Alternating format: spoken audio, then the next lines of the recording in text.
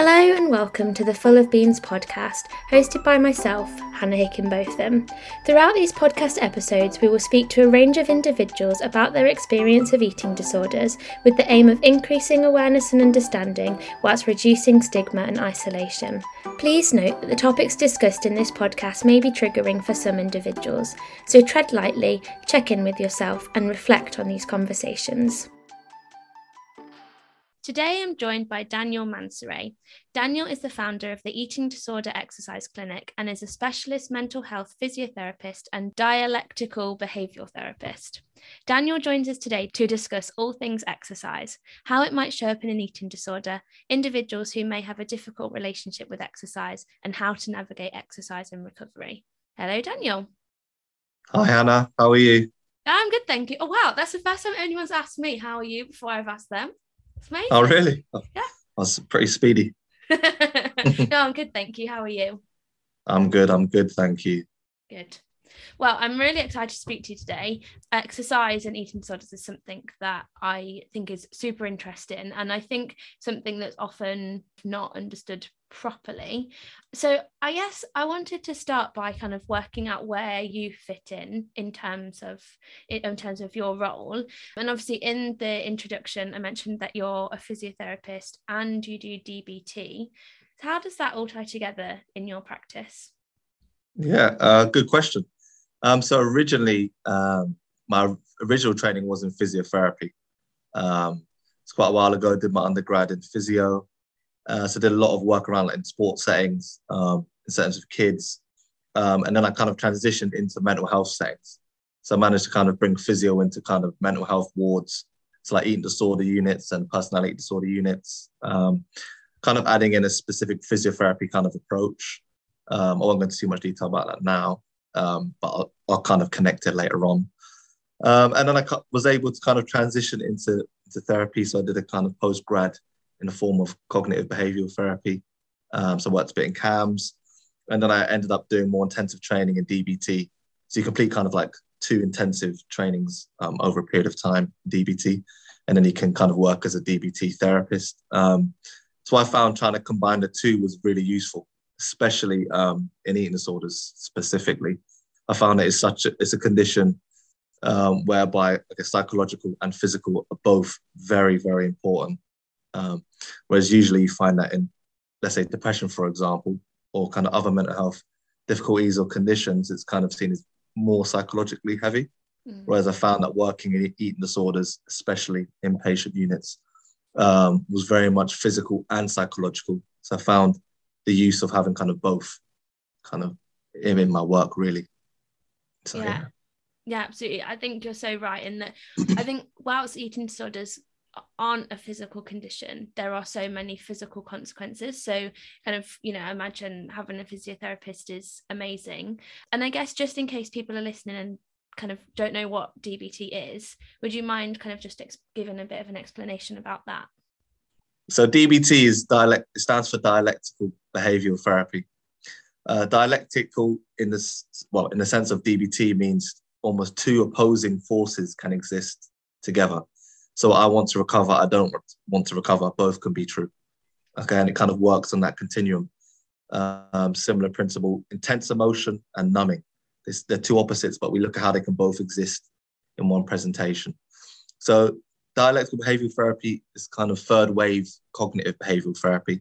So it's slightly adapted in quite a few different ways from CBT. And it was originally designed to work with clients who have borderline personality disorder, otherwise known as emotionally unstable personality disorder. And the whole overall, it's very complicated to explain, but overall it's about helping a client manage, understand and regulate their emotion effectively. So instead of having to numb it as a coping mechanism, you're able to actually experience it, sit with emotion and manage it equally. If you feel like you can't manage emotions, they're too intense, and that might lead to different behaviors. If it helps you find a way to manage it, not let it get to such intensities, and allow you to kind of live that life worth living ultimately. It has many different formats. It's quite detailed, but generally, if you see it as a client, you'd have either one-to-one DBT or group DBT as well. So the group is all about having skills to help, number one, manage emotions, communicate your needs, manage crisis situations, and to be more mindful and present. And then one-to-one DBT is a lot more detailed and really ultimately breaks down unhealthy behaviors and looks at how we can kind of turn it into more healthy behaviors, ultimately through the route of managing your emotion. I mean, then maybe I'm jumping the gun here, but I feel like that, I mean, when you were saying that, it sounds like it would link in so well to exercise, because of initially when you said, I want to recover, I don't want to recover, I feel like there'd be that kind of pulling between I want to exercise, I don't want to exercise. And then equally, when you're talking about coping mechanisms, I guess exercise and excessive exercise is one of those that is used, that's probably a maladaptive coping mechanism that you'd work through in DBT. Yeah, exactly. So there's many different realms that DBT can help with specific to exercise. A great example, even at the beginning, I think you slightly touched on that, is if someone doesn't want to exercise or is not even able to acknowledge there is a difficulty or problem with the exercise, we do a lot of work on radical acceptance. So a lot of the beginning piece of work is how do we move towards accepting the reality that maybe this exercise is slightly unhealthy, or it is having a negative impact on my life, and it's something I do want to, or maybe even need to change. So a lot of work within DBT is just looking towards how can we move towards healthy acceptance of our situation and our current reality. And that's the first kind of step towards allowing us to change our reality. Whereas I often find clients or people, even anyone in general, if we're kind of denying or not able to accept a certain reality, it makes it a lot harder to change it or even come to terms with it. So that's a key part. And like you said, just having coping mechanisms is crucial. So a lot of people who might struggle to manage or sit with certain emotions, exercise is a perfect kind of tool to help to regulate, as we know, even physiologically. So unfortunately, that can be one of the ways it can become quite addictive if it's helping us manage certain emotions. So having healthy coping mechanisms can also be really useful, especially if we're exercising too much, like you say. So sometimes exercise can be healthy to manage emotions. If that's our only tool, that's one way that it can start to become unhealthy quite quickly.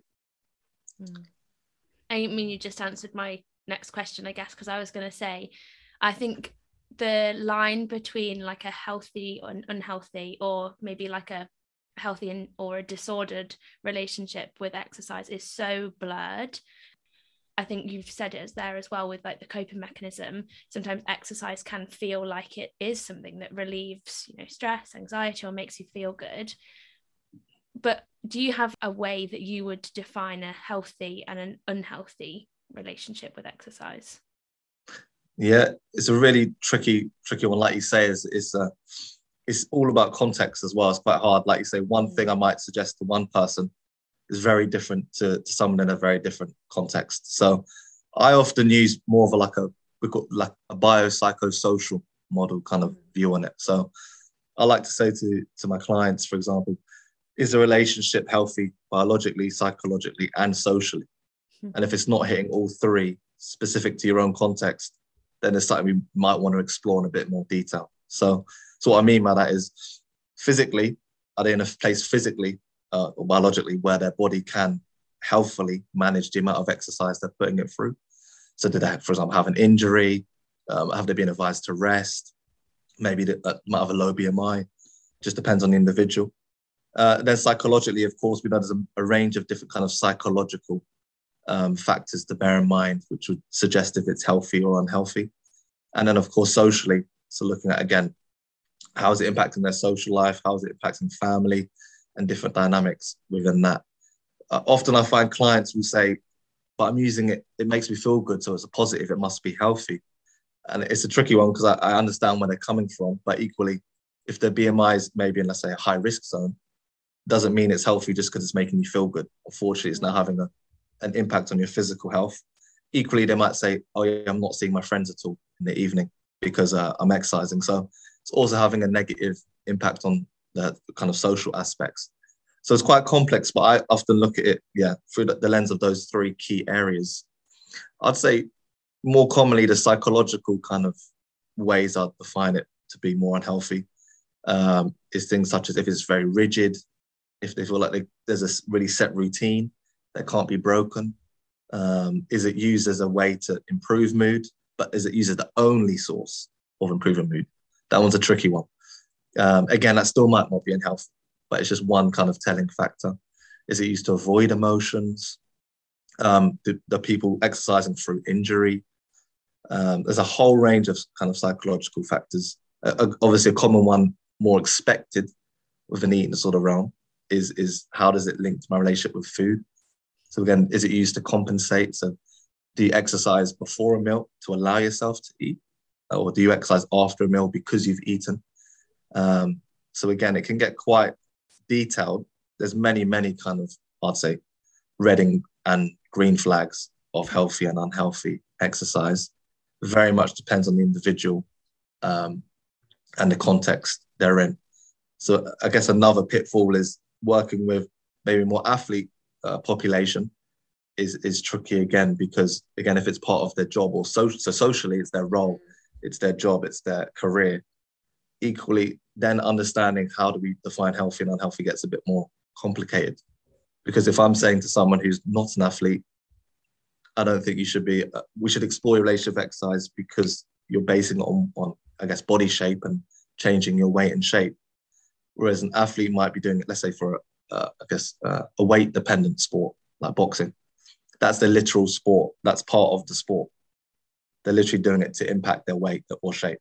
So it can get quite complicated. So very much, in my opinion, depends on the individual's context at the time. And then how does that fit into their own, I guess, biopsychosocial model for themselves? Gosh, there's so many things to consider, isn't there? Like when you said the 3 at the start, I was like, oh yeah, that sounds like it could go. And then actually within that, there's so much. I think it's really interesting. Like one thing that you were saying, I've always kind of thought about it. You know, when people say, exercise, I do exercise because it makes me feel good.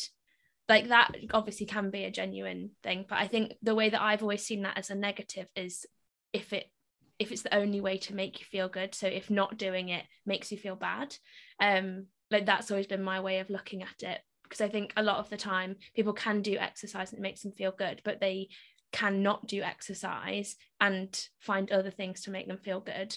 Whereas, my personal experience myself was exercise was something I had to do in order to feel good. And if I didn't do it, there was just so much anxiety and distress that nothing else felt like manageable or anything. Mm-hmm. Yeah, and that makes a lot of sense. And like you say, a lot of people I've worked with will say something very similar to yourself. And it's that idea, like you say, how do we get to a place we can convince someone to say, okay, it's really positive to find something that makes you feel good. But like you say, if that's the only thing, and it's also having an impact on your social and physical side of things, how do we look at this a bit deeper? So can you stop, for example? How would you feel if you didn't do it, or you did it slightly differently, and seeing exactly what comes up? Because like you said, often underlying emotions will come up, like anxiety. And that's the kind of work you really want to be looking at. Then how can we actually manage the anxiety outside of being reliant on exercise? But yeah, like you say, really important area. The link with the emotions and exercise is key. And that's a key thing that DBT really tries to work on.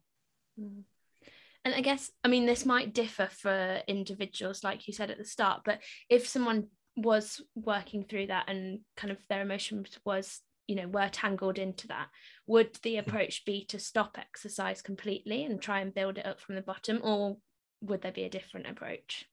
I guess the key thing is, I guess everyone's very individual. So it really depend on the individual person.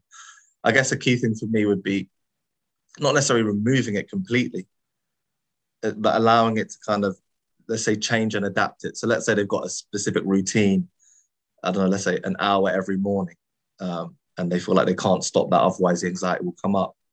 I'd want to look at how can we either remove just one or adapt it slightly, allow the anxiety to surface, but show them that they can still manage it.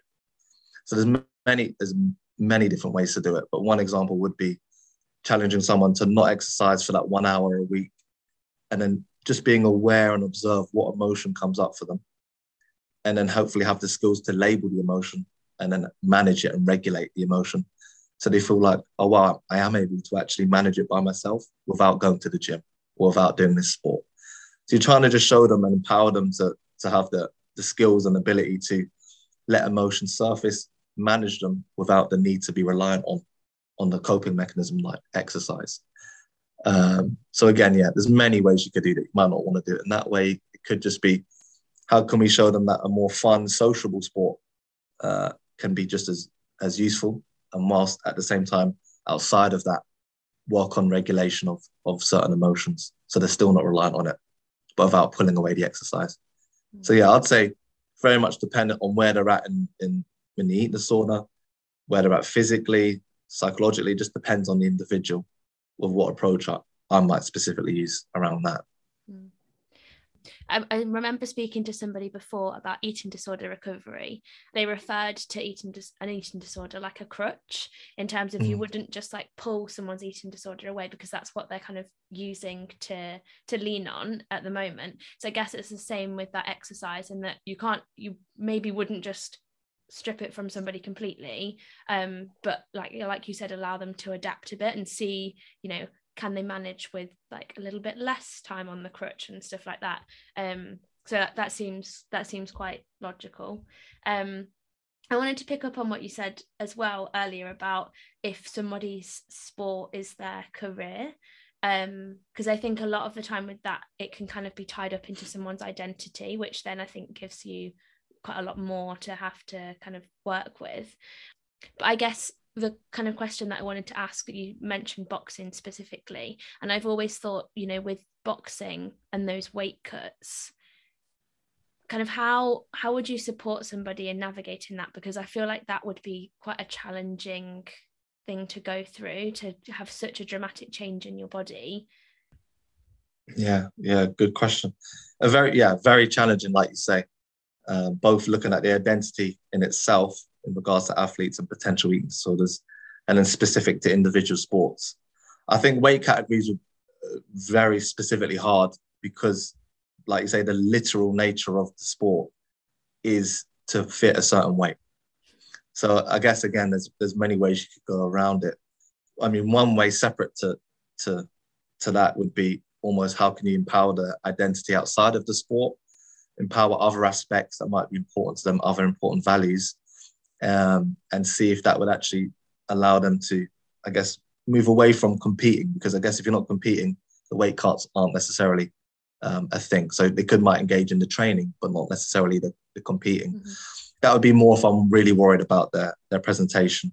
So maybe it'd be about, empowering their identity empowering their identity outside of the sport, to allow them to either temporarily or for the long term change sports, or at least kind of reduce the competitive side of it, and therefore the weight cut side of it. If it's part of their career and it is a possibility that it remains a part of who they are, I guess it would be about education, number one, really making sure they're aware and understanding the impact of their body on the body, physically, the dangers of it. Again, making really clear when is it becoming unhealthy in the run up to it. So, for example, some athletes, I think, will be training, let's say boxers will train much higher than the weight they're going to need to cut to. And then in the last week or few days, they'll lose a significant amount of weight.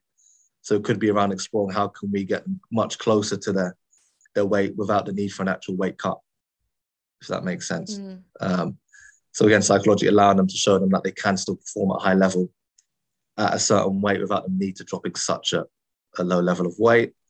So yeah, I guess that is a very complex, that client group specifically would be very complex to work with and explore that understanding of the weight cut and the impact of it. But I guess, as we say, education, and then giving them the tools to reduce the impact on the body and psychologically as well, and just empower them to be aware of what decisions they're making, how does that impact them and their life. Yeah, I think what you said about kind of like empowering them to kind of find identity outside of the sport, that sounds so important, because I think there's so many scenarios where somebody might have to not continue with a sport. Like the one that springs to mind the most is injury, but I can imagine if your career and your identity is all tied up into a sport, to then not be able to do that, even if it's not an eating disorder that comes, like mentally, that would be quite challenging to navigate, I would imagine. Yeah, definitely. I've worked with a lot of clients who found that specifically that challenge is really big thing for them. For example, I worked with a few dancers who've got to a point where dance is their main identity. It's their sole purpose. If you ask them to name any other part of their identity, they'd struggle, understandably, as they've done dance since they were a young age.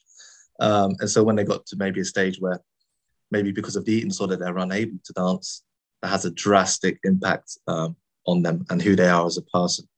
So like you said, when in terms of recovery and working towards recovery, empowering identity and exploring what is important to that person, what are their values, what else can add meaning to their life, and how can we start gradually kind of bringing those parts into their life so they can see there are other paths than just the one path of the dance route. So it's not to take away from the dance route, it can still be there, but it's just to show actually it's important to just expand the identity so we're not just solely reliant on one venture. And when I found that a lot of clients find it very freeing to feel like, oh wow, I actually have other talents. I'm actually good at other things. I'm not just reliant on this. There's other areas of life that I am interested in and I can pursue. And that could be really useful. And a key, it also avoids a major pitfall in recovery with these specific clients, as if they suddenly feel like the dance is out of reach, that can drastically impact their sudden engagement in the treatment, because that was their main reason to recover potentially, and that was removed from them. So then showing them actually there's all these other routes can be really empowering for someone and make them, I guess, again, feel motivated to continue on that journey. Yeah, that's such a good point, actually, in that I bet a lot of people, recovery is almost, if you're talking about dance specifically, like, oh, well, when I'm better and when I'm recovered, I can go back to my dance, or I can start to do more dance. So, but I guess also you'd want to tread that lightly, in that you wouldn't want them to get back to a point where the exercise is compulsive, or I guess that kind of the exercise is what they're recovering for. So then you've almost got that compensation of, I can recover because I'm going to exercise. I feel like that could be a trap that people could fall into. Yeah, exactly. And that's why, again, as part of the treatment, you'd want to understand, why is dance the main identity, and what is their relationship with dance and exercise, and is it actually, like you say, is it potentially more when it, I guess, scratched beneath the surface, maybe it wasn't dance they were interested in, maybe it was actually a slight interest, but actually dance gave them all these other things. So maybe it gave them confidence, gave them whatever it might be, which is still really healthy. And you can show them actually, you can, it's not necessarily the dance you're interested in, it's all these other areas of life that it's providing for you. And we can kind of explore that in different avenues. Equally, like you say, unfortunately, maybe it was used in an unhealthy way. Maybe it was used to maintain a certain way. It might be used to change the body, etc. So how can we ensure, as part of the process of recovery and treatment, that we're building them up towards, again, if they do go back to dance, a healthy journey within dance and a healthy kind of experience with dance, not necessarily an unhealthy one. So yeah, I guess, like you say, really understanding the individual's relationship with exercise and the specific sport would be really important when looking at how do they return to the sport in a healthy way as well. And I found a lot of clients as well, once they unpick their own relationship with exercise, they're actually, interestingly, not as motivated to return to certain sports, which is, something to think about. Yeah, that is really interesting, because I was just going to say then, if you did return to the same sport, kind of, would you have any advice for people? I mean, I guess it might depend on what their red flags are in terms of when it becomes a bit disordered, but would you have any tips for people, kind of, if they're going back into a sport, how to maintain that kind of healthy relationship rather than going back to an unhealthy relationship? Yeah, I guess I'll say the first thing is always awareness and acceptance. So just someone accepting what maybe potential current or previous unhealthy aspects of their relationship with exercise. So making sure they're accepting that, well, this aspect of my exercise is unhealthy. And then just being aware of, how is it unhealthy? So again, I'll say returning to sport, the key is being aware of, okay, let's say, for example, I can become very rigid with my routine. I often cut out my friends when I go back to this sport. So I already know that I really want to improve my mood, and it's my only strategy still as I go back into the sport. It's my only way of improving mood. A few warning signs already, just to be aware of. So you'd want to kind of already put a bit of work in prior to returning. So for example, you'd want to look into other ways of getting meaning and positive mood in life. You'd want to look at how you can still see your friends outside of the schedule of the sport you're going to see. So just kind of preempting it in advance. And then just being aware of the kind of, like we said before, the biopsychosocial unhealthy factors, and already being aware of how you can start transitioning them to become healthy. And another key thing is understanding how each sport has different ways it can, I guess, well, different red flags, so to speak. So, for example, you're going back to swimming. I know a lot of swimmers are advised to wear kind of much smaller swimsuits than their actual size. And again, how's that then going to impact their perception of their body? So again, already thinking specific to sport, am I going to be prepared to actually wear a swimsuit that fits and be okay with the potential belief of how it's going to impact my performance? Just being aware of the different risks each specific sport might have on leading to, I guess, potential relapse within the eating disorder or disordered eating is really important, really.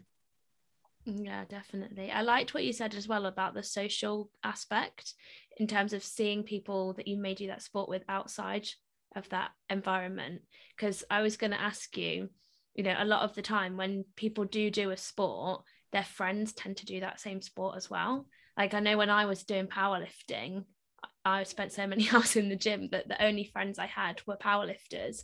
So then when I wanted to kind of pull myself away from powerlifting and not do it, it was then like, oh, but like, what if people don't want to be friends with me now? So I guess that's kind of another thing on top that mentally would be quite difficult to navigate, is that fear of, oh, people aren't going to want to be friends with me now because I'm not necessarily doing that sport that we all did together.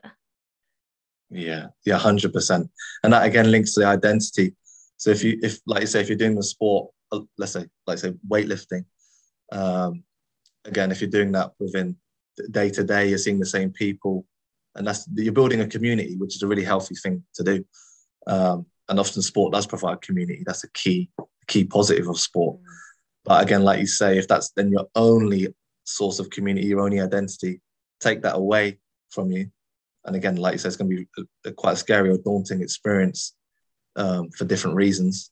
And again, like you say, it might remove your confidence in meeting new people, and all sorts can happen. So similar to like we said before, I guess finding those ways of increasing identity and increasing social networks and connections, again, outside of that specific sport, so that you know that you have different realms to go to. So you're not just kind of stuck within that one sport and that one identity. You can actually branch out. But equally, I would also promote to a lot of clients who want to engage in the sport to engage in a more sport which has a community feel to it. So still, again, it's just about finding that right balance. I think the community aspect is key, but equally feeling like there's other communities outside of sport as well. Would you say that, I mean, I don't know whether there's any research or anything, but would you say kind of community-based sports or more team-based sports are less likely to kind of develop a disordered relationship with food than sports that are just kind of what you do on your own?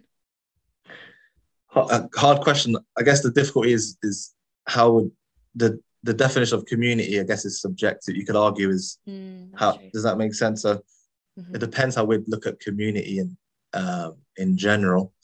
I'd say the more evidence is specific to more like lean-based sports, which like endurance sports, aesthetic sports, and weight category sports.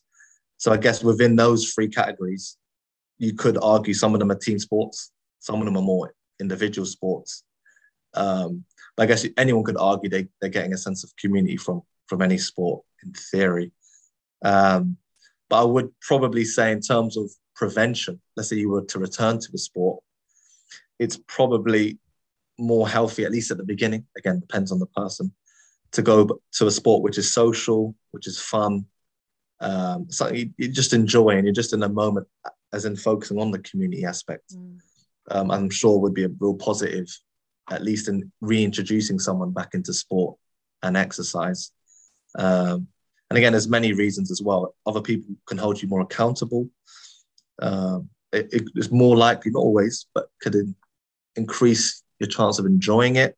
So you're not going to be focused on potential unhealthy elements. So there's a range of reasons why community and team sports would probably, in theory, be more healthy, or at least preventative. But again, like we say, always depends on the individual. It could be very unhealthy for someone for different reasons.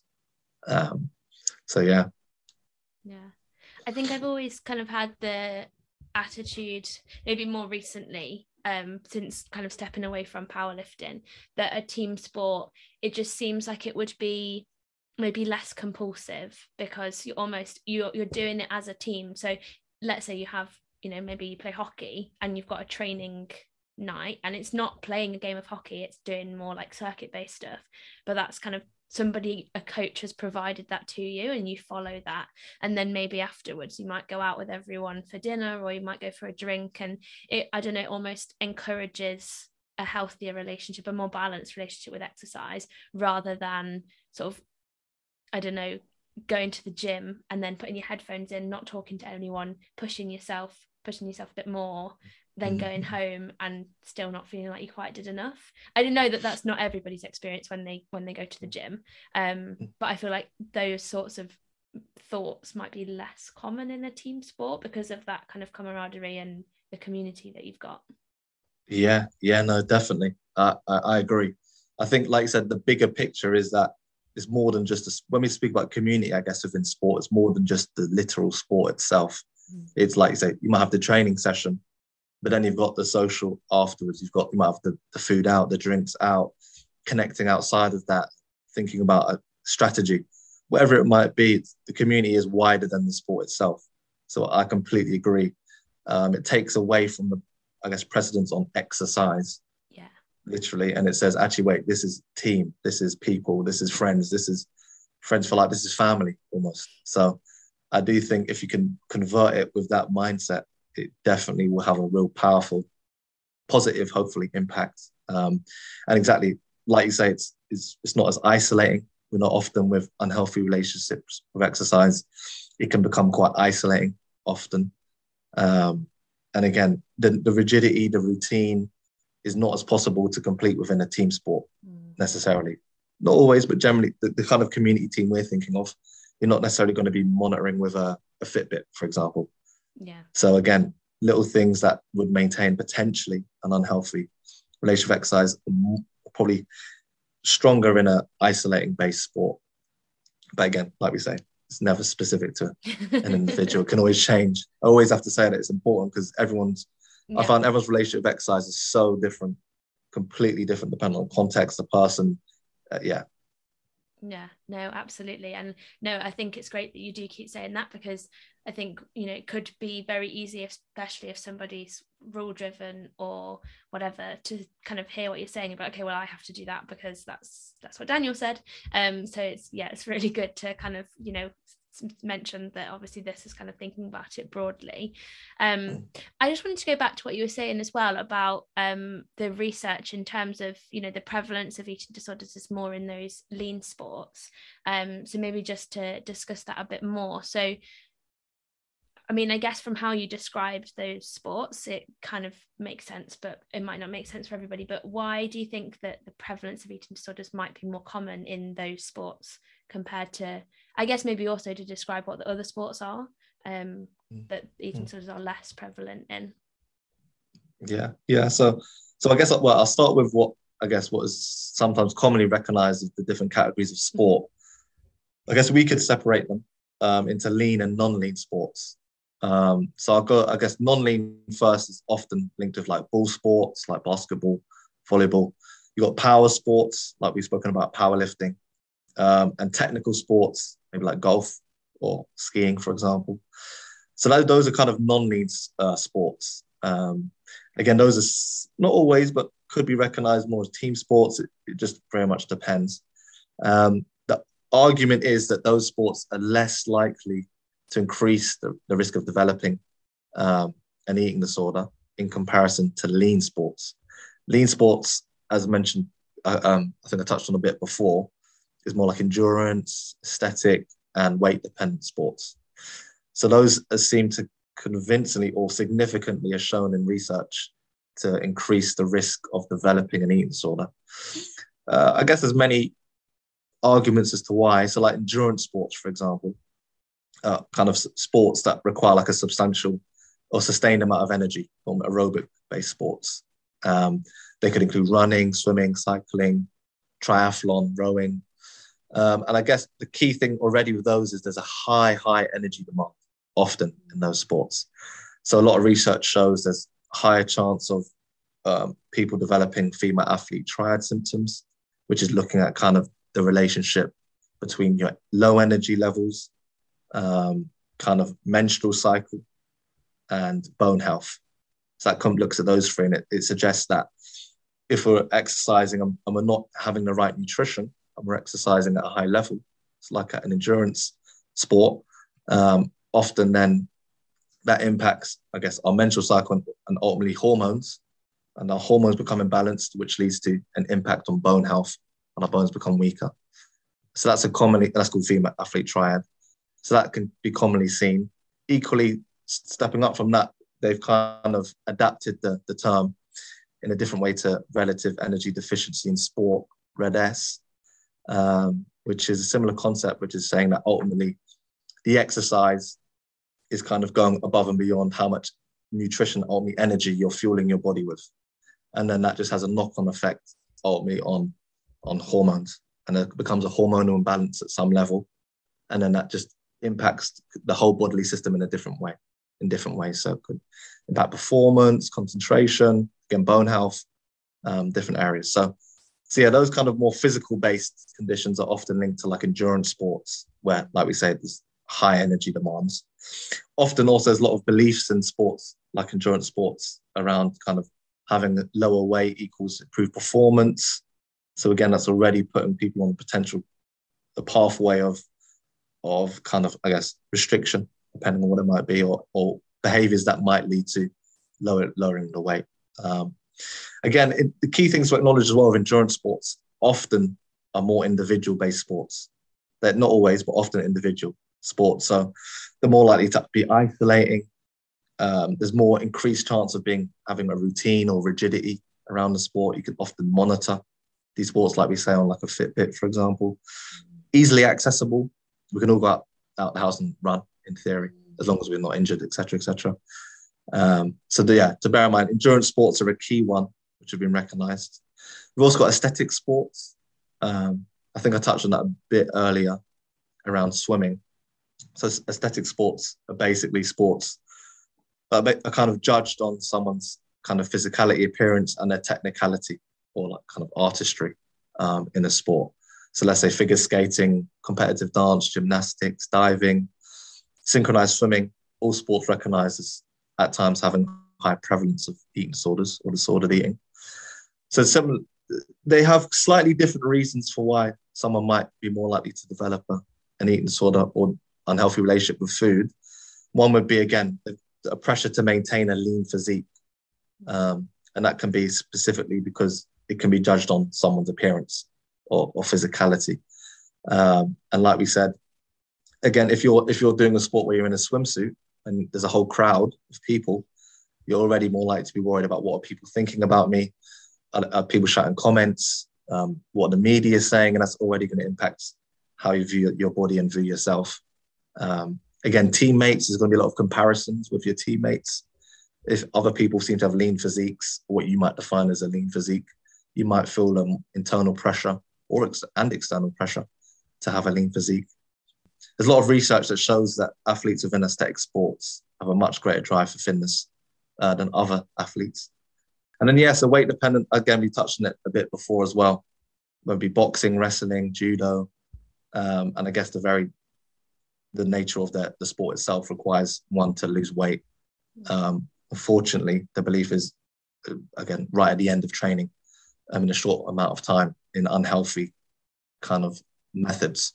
So yeah, in theory, based on a lot of research, all those three categories can really increase the prevalence or development of an eating disorder or unhealthy relationship with exercise and food. I suppose, I mean, this might be a the $1 million question. But I guess like everything that you've described in terms of sort of, I guess the way that the sports need to be performed could potentially be a symptom of an eating disorder. And I guess it's looking at, you know, maybe someone's intent with the behaviors as to why they're doing it, and, you know, whether that is healthy or unhealthy. But I guess, what would your thoughts be about kind of preventing eating disorders from happening in the first place? So, you know, obviously the environments that you've described could be pretty, you know, intense environments for developing an eating disorder. But do you think there's anything that people can do to ensure that those behaviors are maintained at a reasonable level and things don't develop into an eating disorder? Yeah, I guess, as with a lot of things, education in general, firstly for the staff, and then for the sports person himself, and really just so everyone's aware of how is the environment that they shape. Let's say the staff, for example, the environment that they're shaping, how does that impact another human being? How does that impact their psyche, or how they think and act? So I think education and ensuring, firstly, in terms of prevention, the staff are very aware of what they say, and the environment they create, how big of an impact it can really have on an individual. And if they're aware of how what they can say and act impact someone, then they're more likely to change, ideally. Not necessarily, but ideally.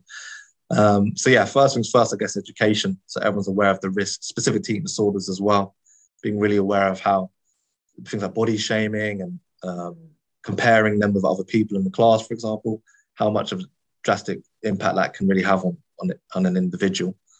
So yeah, education for the students as well, or the sports people, for them to be really aware of how the sport could impact them, and ensuring that they maybe are in a place that's healthy, or at least understand what healthy versus unhealthy exercise does look like. Because a lot of clients aren't aware their relationship with exercise is unhealthy until you break it down and you explore it with them. So again, if they knew a bit more before, if the sport itself or the staff, the coaching staff could explain it before, it might give them more ability to make different decisions. So yeah, I guess education. I guess it's tricky because, as you know, sport is in high demand across the globe, and the constant pressure to be the best and be better and better. So people are finding all sorts of ways to improve. So unfortunately, I think there's always going to be whether it's spoken or unspoken pressure to find a way to be the best. And unfortunately, there's always going to be unhealthy roots within that. But I do think education always starts with education, for both staff and both clientele. Yeah. I suppose that's the difficult thing to navigate, isn't it? Because you could have somebody that, you know, if we're speaking about, let's say, give an example of a weight cut, you could have somebody that puts themselves on a pretty intense weight cut. So they have a really restrictive diet in order to do that. And they're pushing themselves hard. They're exercising loads because they're training loads, but it's for a specific competition or a specific day or whatever. And that's their main focus. And then as soon as that's happened, they're then able to kind of regain normality and kind of go back to whatever. I would say that is potentially, you know, how it, I don't want to say should be, but kind of how maybe it, I'm going to say should be, but that's not really what I want to say. But then I guess the issue would come if somebody was engaging in all of that and then they weren't able to leave those behaviors behind once they'd had their competition or their game or whatever, then maybe that's where I would see that there was an issue. Checking in with athletes throughout in terms of, you know, how is this affecting you mentally, rather than just kind of an expectation that they'll be able to take it on their shoulders and do it anyway. Yeah, exactly. That last point specifically, having maybe continued support. I guess, like you said, even in high-risk sports, for example, having even a specific staff member, could be a therapist, sports psychologist, or even just an allocated member of staff who's been trained, just like a support person to just be aware of what is going on for this individual, this athlete, and constantly being, I guess, like you say, someone that they can speak to, or at least explore if things are becoming slightly unhealthy. Is there somebody they feel safe enough with to talk about that to, or at least someone who's, I guess, got the education and understanding to see it without the person saying it as well, so that they can catch it and bring it up in a safe way with that person. And yeah, like you say, specific to the sport, it's how do they adapt afterwards. So like you say, they had a healthy fight camp, then the weight cut in itself is unhealthy. Losing a certain amount of weight might become unhealthy, but then after that, are they able to go back to normal eating habits, normal whatever normal in inverted commas, healthy eating habits, and are they able to then, again, like you say, are the other aspects of their exercise and healthy, or would they become ingrained with unhealthy beliefs because of what they've already started doing? So it's like you say, it's a very hard one. There's many factors involved in it, but the education, the ongoing support and understanding will be key in that, and recognition, early recognition, having staff who are equipped to spot it early on if someone can't see it in themselves, and then being able to communicate it in a non-judgmental is really important as well, a non-judgmental way to the person, and allowing them to then find the right help. That's another key one, actually, finding the right support for the individual. Yeah, definitely. I liked what you said there about no judgment, because I feel like I can imagine if you were engaging in a sport and then developed like uncomfortable behaviors, I can imagine that kind of admitting that might feel like you're not as good as your sport as you're meant to be, or you're not maybe as mentally tough enough to cope with the pressures of the sport. So to have somebody, like you say, to be able to recognize that without maybe the individual having to come forward, but kind of just reaching out to them and saying, how's everything going? Like, are you manage everything well? Would be a really good space, I think, for all people that are competing in sport. Yeah, definitely. Because I guess stigma in general, but specifically in sport, is a really big issue still. Mental health in general, let alone in eating disorders. So I agree. If there's really safe, confidential avenues that people feel like they can access to discuss any potential difficulties, I think that would be really important. I think a lot of sporting environments can appear not necessarily hostile is the right word, but quite you have to look strong, you have to be at your best all the time. There's no room for weakness, whatever their definition of weakness is. So it might seem like an unsafe environment to bring up any difficulties.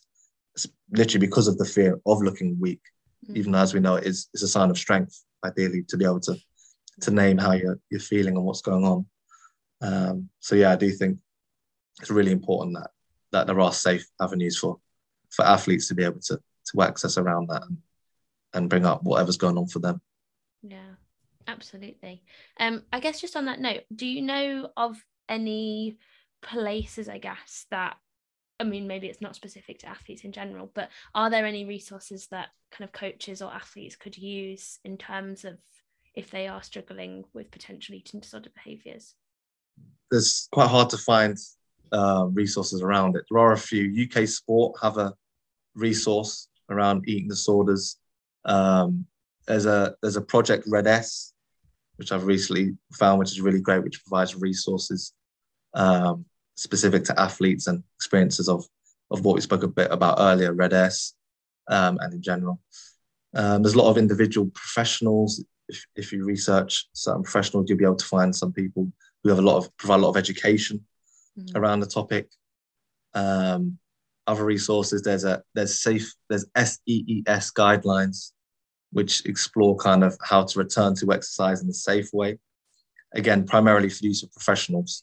I wouldn't advise if someone was having a difficulty with exercise, using it for themselves, if that makes any sense.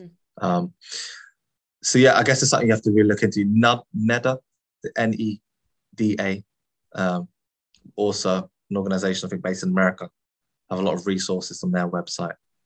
But yeah, the key thing, this does bring up, there is a lack of resources and I guess research in the area specifically, which then makes it a lot harder for people to find relevant resources. So yeah.